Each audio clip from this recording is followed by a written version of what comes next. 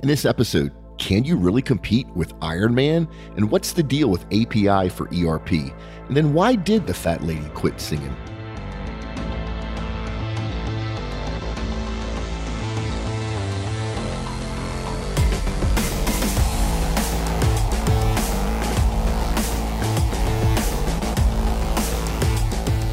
Oil and gas has always challenged technology. Now it's time for tech to challenge back. Come hear how the best minds in the industry are making those solutions a reality on the Oil and Gas Technology Podcast with your host, Mark LaCour.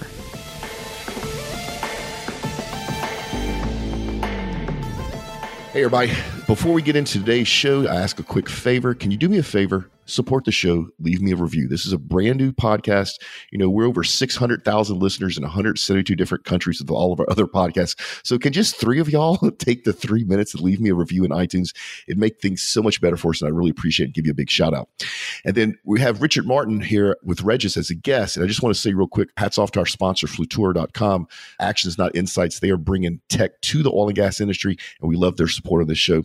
So Richard, you and I had a great conversation off the mic that I kind of wish I would have recorded.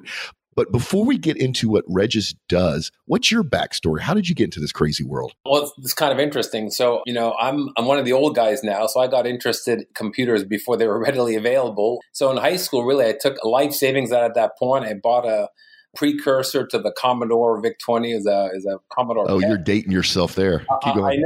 I know. I'm sad that I'm going to have to do that. And then I just locked myself up, for about 3 to 4 years and just geeked out and just did programming and games and, and then discovered a modem, got onto the direct lines back then and BBSs and Pentagon and all sorts of different things. And just really from that point going forward, knew exactly what I wanted to do. So I did a college degree in computer science, university degree in software engineering, and just really spent a lot of time on the R&D side for a number of years till finally I figured out that I really wanted to impact, how the business was kind of put together.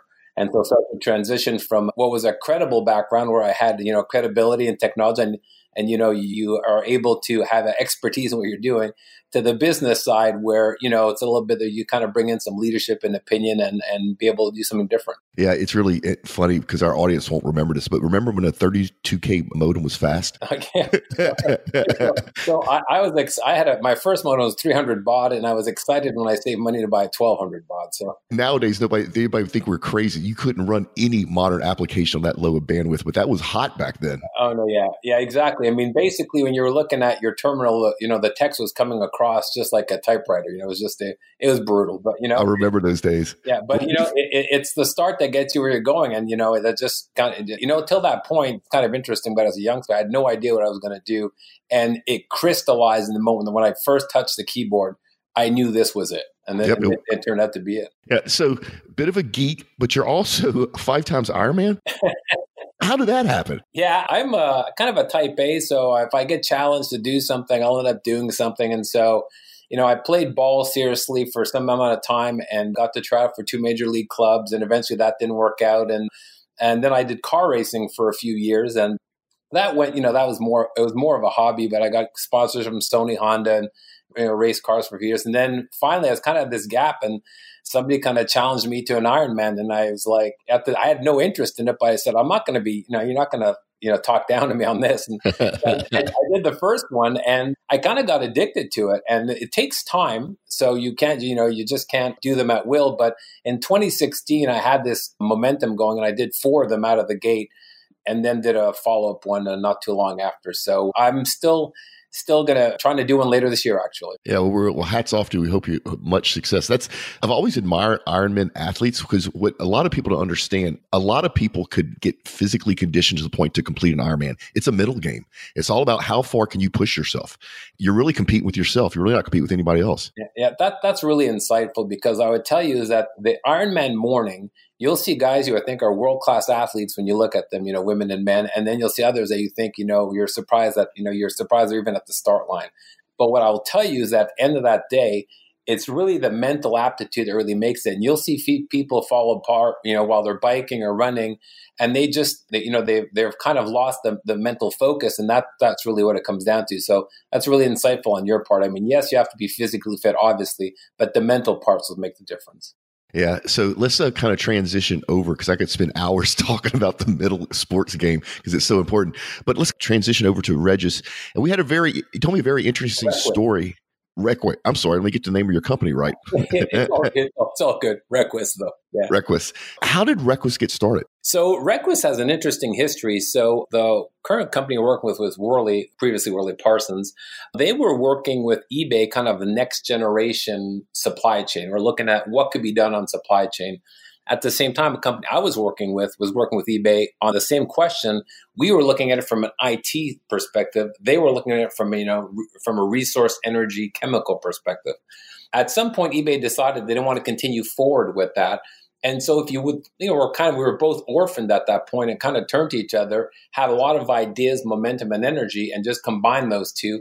And Worley and the previous company used to work with came together and formed Requis, which launched in August of last year. And so that's where the genesis came from. And really the idea was we both had a lot of ideas and thought that, the supply chain could be much different than it is today. And probably from a very high level to think about how the kind of the consumer experience and even the selling experience has changed from on a personal level, you're thinking of eBay or Alibaba or Amazon, but how on the enterprise industrial side, the change has not been as dramatic. And really the idea is like, how should it be changed? And it doesn't mean it needs to mimic what's going on from a retail perspective. It just means that there's a journey that needs to be had on that side to kind of get to the next benefits, if you will, that are available. Yeah, and if our audience knows this, but supply chain, no matter what anybody says, is an issue for the entire oil and gas industry, upstream, midstream, downstream service.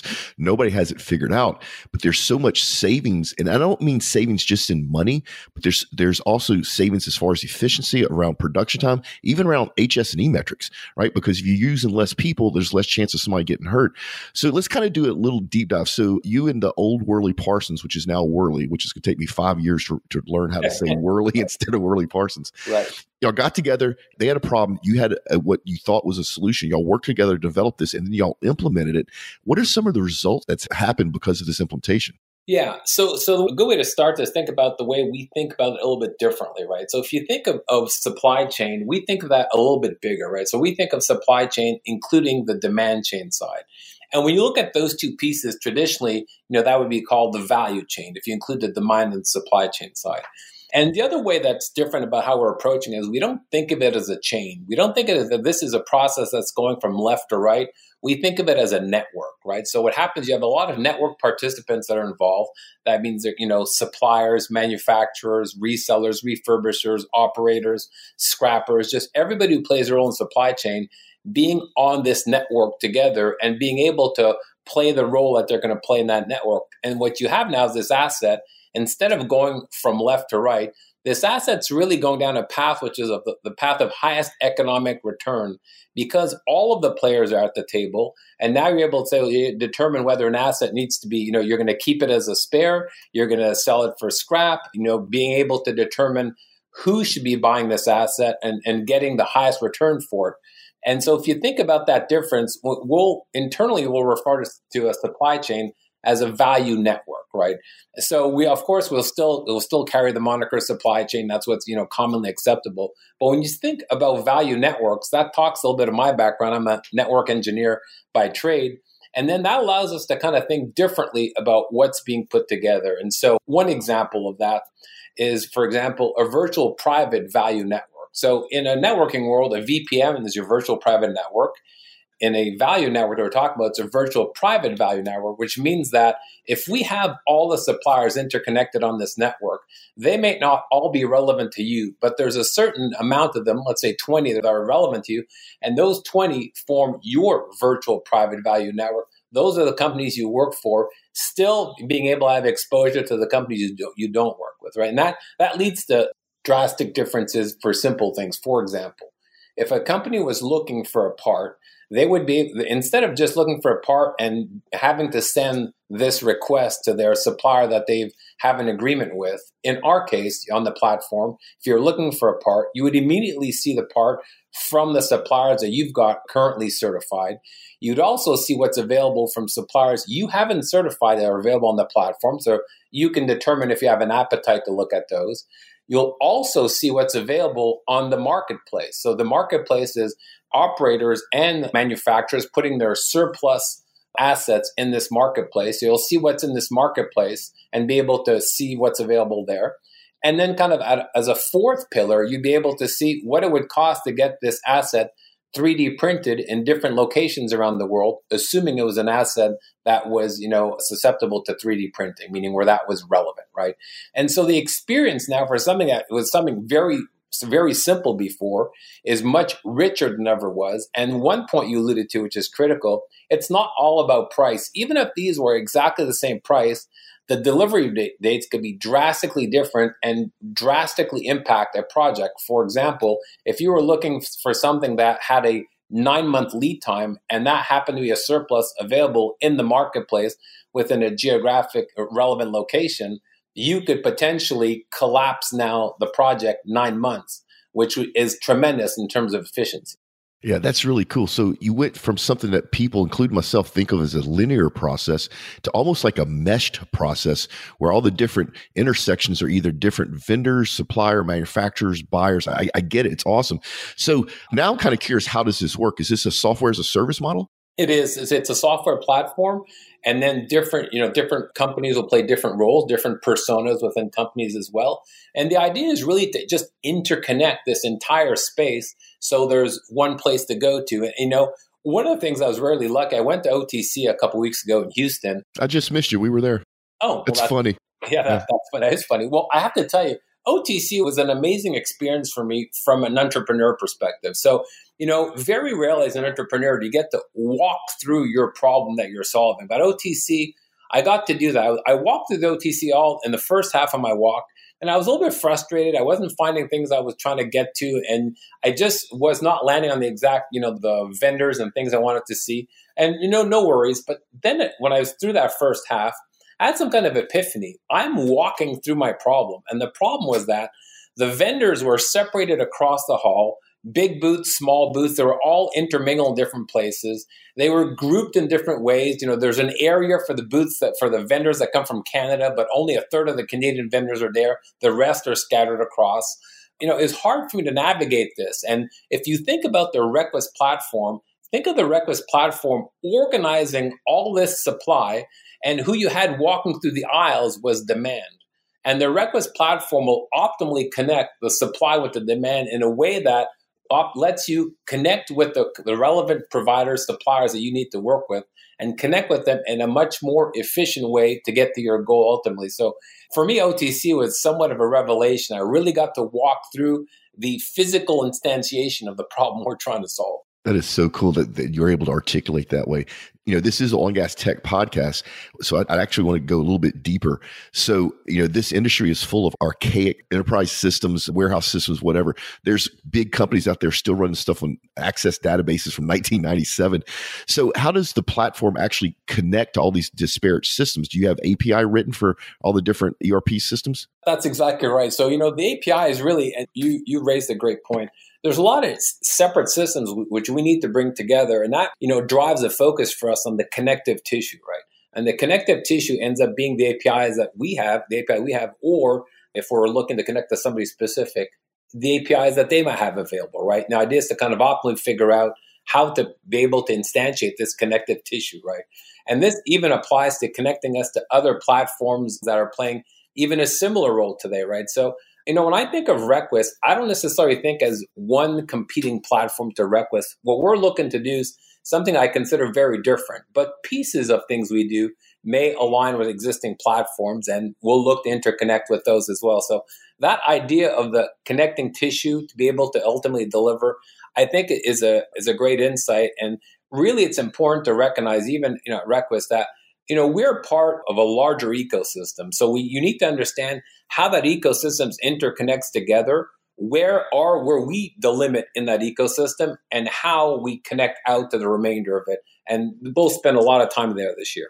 Yeah. So when I see what you're doing, the first thing I get excited about is, oh my God, you can now do some big data analytics once y'all have done this long enough, and that would actually help everybody. The manufacturers could see what the future trends were. The actual companies that were selling could see what items are hot or hard to get. And then the buyers could actually benefit from the manufacturers being able to give them exactly what they need when they need it once you start doing analytics over all this data. Yeah, that's really important. And one of the reasons I hesitate to point out the analytics is because every platform company talks about the analytics and how it'll be the most valuable portion. And so it's starting to kind of get watered down. But the reality is for Requis, that's going to be one of the key value drivers in the future of Requis is being able to derive, insights and actionable insights into the analytics, And even from that perspective, going back to our Worley partnership, which is we have also a partnership with Arundo, which is a company that Worley works with, and spend quite a bit of time with them from an analytics perspective. And they're providing tremendous, insights to us and how we should approach this and how and when we're getting to analytics of value, right? And to your point, those value analytics apply both to the operators, the suppliers. Everybody who plays a role in that value network will benefit from that in some way, shape, or form, either in terms of visibility, in terms of better visibility in terms of what's coming, or understanding when you have an asset. If you're looking up an asset, we're able to, oh, that's great. That asset has been, purchased between this and this price. The average price has been paid in here. Here's the average lead time on that asset.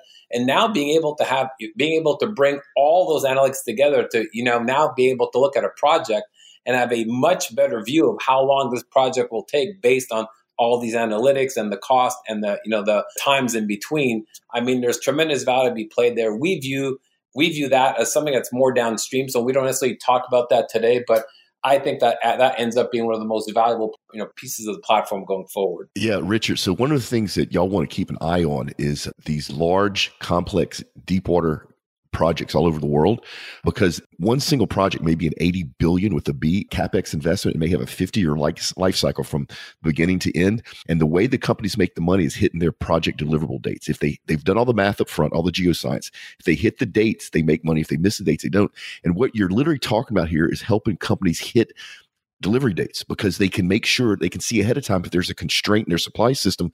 Whereas before, the old way, they wouldn't know there was a constraint until they couldn't get that pump. This is really cool stuff. Right. That's right. Yeah. So from a buyer perspective, does this eliminate or help eliminate the whole procurement process? Does this kind of help start automating that so you get what you need at the price points that you want and delivered to where you need it delivered to? Yeah, I think it augments it, right? It evolves it, right? So if we just a very quick delineation, let's call a simple procurement versus a more complex one. I think in terms of a simple procurement process where you're looking for, assets that are readily available, what would happen in that case is those catalogs are available on the platform. They're loaded on the Requis platform. The availability of surplus is also on the platform. And so when somebody comes and loads up that, the RFQ and the list of assets they're looking for, then you'd find that a matching would occur to let them know from the vendors that are currently on the platform, the ones that they've certified, others they haven't certified, and then what's available on the platform. That process, not to exaggerate it, but now is something that could be measured in minutes, right? The idea of now loading that list and then getting the matches and being able to make decisions. I think the contrast there would be to take that same list, send it out to a finite number of vendors, maybe 3, have them look at it, make mistakes, errors in translation, send them back to you, you evaluate, there's that entire kind of the blue collar work related to kind of getting to the meat of what you're trying to achieve. I think that's what we kind of simplify and kind of take off the table. Yeah. So the cool thing is you're not getting rid of procurement jobs. You're making those people's life easier. You're making them better at what they do. We are surely not getting rid of procurement jobs. I would tell you, we spent a tremendous amount of time with our procurement practitioners. We've been very fortunate to be exposed to tremendous people in that space that, have more knowledge of that space than I'll have, for the rest of my life. And what we're trying to do is not to replace them, is to kind of codify all this experience that they've had into a much better resulting experience for procurement in general, and where they could now think of a world where they have a much more friendly dashboard in front of them that complements when they get to work and they open their computer, that they're able to just have a much friendlier interface and dashboards like what's next, where do we stand, what's the remainder of process that's left. And the one step further on that is that even today, Requis, we work with the Google Translate, so it's available in 53 languages. We have mobile apps that we're launching shortly. We have a mobile app that's available through a browser today, but we're going to put those into the Android and Apple and the iOS stores. And the idea as well is to follow along, right? So if you think of that, we're really focused on the role. So if we think about that procurement role, we're trying to figure out how can we help them accomplish that work. Now when they leave the laptop or whatever, what we'd like to be is we're an app onto their phone, and they can still play the roles. They can play an approval role. They can but quickly search for things. They can still have access to what's going on. And the idea of being able to play an approval role I was just talking about. There's different roles along the procurement lifecycle, and what we need to make sure is that we're driving that efficiency so that, for example, if you or I played an approval role, that if that came up on our phone and say, hey, Requis says, hey, could you approve this? We push that button, and then the process keeps moving much quicker than if it just laid in our inbox or wherever it is till we decide to open our laptop at some point. Well, the cool thing about that is a whole bunch of cool stuff. So number one is you now have created audit trail, which may be very valuable too if there's litigation in the future about something, and it's going to be automatic. The other thing is, which I'm excited about, is a lot of the really good procurement people in oil and gas have 20, 25, some of them 30 years of experience. And a lot of the stuff that they use on a day-to-day basis is not written down anywhere. It's in their head somewhere, right? So when you bring on a new procurement person, it usually takes them a while to get up to speed. They make mistakes. You're helping these young new procurement people get up to speed quicker because all that information, all that knowledge, maybe I shouldn't say all of it, but a lot of that knowledge has been taken out of these people's heads and put into your tool. Correct. That's exactly right. That's awesome. Yeah. And that codified experience, it doesn't reduce the amount of procurement people you need. What it means is it lets them spend time on the more value-added aspects of their job. Yeah, I kind of want to switch gears real quick because we're getting close to the end of the time. But going back to Worley, so you start off working with them, and then it sounds like you've worked with a lot of their vendors. And the first thing I start thinking of is if you have a common platform between the companies and their vendors, it makes everybody's life easier. I mean, it's an easy thing to see, but you're almost starting to build a community, aren't you? Now the suppliers and the buyers are on the same platform, so they have something in common. That's another cool thing in the future that y'all need to keep an eye on. Yeah, and that's exactly right. The platform is the destination, and the platform now becomes the value network or the supply chain, if you will. Once everybody is interconnected to the network, they can now determine who they work with and how they work with them in a much more dynamic and efficient way than ever before, right? And so what you're saying about community is exactly right. There would be communities forming. There's a rating system forming. How are you performing? How are you as a buyer? How are you as a seller, right?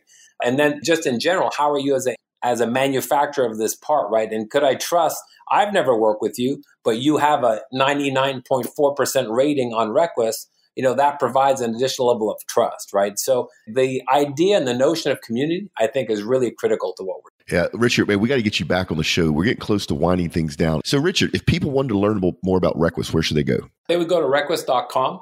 So obviously you can have a look at the website and see what we have going there. From the website, you can also hit the link there and reach our platform, register on the platform. I think it's important to note that all registrations get reviewed, and that's the idea of ensuring that the folks on the platform are legitimate and play a proper role in resource, energy, or a chemical space. Obviously, you can reach out to us via LinkedIn as well. You can reach us there. And then if you look within on LinkedIn for folks who work at requis.com, I think you'll find a large number of our team available there as well. Yeah. So folks, will put links in the show notes so you don't have to be writing anything down. If you're listening to this on mobile, swipe up or left, depending if you're iOS or Android, just go ahead and click the link. Go check out what Requis is doing. If you work for an oil and gas company, y'all really need to look hard at this. This is a game changer, and this is your chance to get a hold of something before your competitors do. And Richard, if people want to learn more about you personally, we're going to go ahead and throw your LinkedIn profile in the show notes as well. And so this is the part of the show where we do our product reviews. If you have a tech product you want me to review, reach out and let me know. Just so you know, a lot of companies donate those parts to me. So we will try to give you as unbiased an opinion as possible. So if the product needs some work, we're going to say that, whether they gave it to us or not. If it's great, we'll say that as well. Also, we're standing up an Amazon page. If you want to buy any of these products that we're talking about, we earn a small commission, no cost to you. And this helps support the show. So today, real quick, we're talking about the Zoom H6. That's what Oil and Gas Global Network is, what all 8 of our podcasts use to record podcasts. Fantastic piece of equipment, rugged, reliable, very low noise. You can have up to 6 XLR inputs put into it, and it doesn't require a computer. So it's battery powered. So we literally can go anywhere with our Zoom H6 and microphones to record podcasts. You spoke earlier, Richard, about being at OTC. We were there recording podcasts. It's funny. Next year, if you come, Richard, let me know and we'll give you the grand tour. So links in the show notes for that. Real quick, Street Team. You've heard me talk about it before. If you want to join our Oil and Gas Global Network Street Team, looking for volunteers. We're pushing, I think, 170 something people globally. We'd love to have 300 or 400. All we ask is that for an hour's worth of work a week from you. It's mostly with our social media. Julie and Tim are running that. So there's a link in that show notes too to go join the Street Team. You get cool swag. You get invited to be part of our press crew if you're in the local geographic area where we're hitting some conference and expo. So it's a cool thing to do. And if you're busy and can't do your hour's worth of work a week, we don't care. We know life gets in the way. It's cool. And then talk about cool stuff. Flatour is giving away this really cool cerebral artificial intelligence backpack, right? It's a cyber backpack. It's really awesome. If you want to win this thing, it's really easy. Go to getflatour.com/podcast OGGN, or once again, hit the show notes and just click on it. We'll give away one lucky winner a week. So Richard, you and your team can go try to win this backpack. It's really cool. Then finally, if you're out on the internet anyway, go to oilandgastechpodcast.com. Give us your email address. We promise never to spam you. We don't even use the email address yet, but as we grow at some point, we'll use that to let you know we're doing really cool stuff. And then finally, join the LinkedIn group. It's we're over 2,000 members. It's OGGN on LinkedIn. It's a way for us to communicate with you, beloved audience. Then, Richard, dude, thanks so much for coming on the show. This was awesome. We are definitely going to get you back on. No, thank you. I really appreciate it. Really enjoyed this. Thanks for the time. Yeah. All right. So we're going to get out here. So we are making sure that you don't get left behind, one episode at a time. And here's Julie with Events on Deck. Hey, it's Julie here, and I have a few OGGN announcements before we're heading into the Events on Deck. Street Team. We are still taking volunteers for our Street Team. We're only asking for an hour of your time per week in exchange for perks such as free entry to our happy hours, shirts, networking with other young professionals in our group. The group is within Facebook, but you do not have to have a Facebook to join. Just send me an email. The link will be in the show notes, and I can get you started. Our happy hours. We are actually moving to quarterly happy hours rather than monthly. So our next Houston happy hour, as well as Midland, will be in August or September. Be on the lookout for that date. You'll get an invite if you're on the list. If not, you can sign up on the list below. And then we are launching another happy hour in Denver in August. So if you're interested in that one, the link is in the show notes as well to be notified. We don't have a date or details for that yet, but they're coming up. Okay, now on to the events on deck. We have Golf for Good on June 11th, 2019 in Houston, Texas. All proceeds go to help Redeemed Ministries with our long-term recovery program and Safe House to help victims of human trafficking become survivors. So mark your calendars and be ready to golf for good with Redeemed and our organizers Global SEM Energy and RedM. For more information on how to sponsor or register, just click the link in the show notes. Data-Driven Drilling and Production Conference is June 11th through 12th in Houston, Texas. This is where Silicon Valley meets oil and gas. Register at the link in our show notes below. The Energy and Data Conference is June 17th through 19th in Austin, Texas. This forward-looking conference will include the latest in digital transformation trends as they relate to the energy sectors, with topics such as machine learning and data management storage, oil and gas development and drilling production, and more. Link down below. Energy Exposition is June 26th through 27th in Gillette, Wyoming. The Energy Exposition is for those who would like to know more about procedures, technologies, safety, environmental practices, and equipment used in the oil and gas industry. And again, the link is in our show notes. Argentina Oil and Gas and Energy Summit 2019 is on July 10th and 11th in Buenos Aires. This summit's actually the first and only official event for the Argentinian oil and gas and energy industries. It will present a unique platform for networking that will bring together existing and future operators in the oil and gas industry in Argentina and Latin America.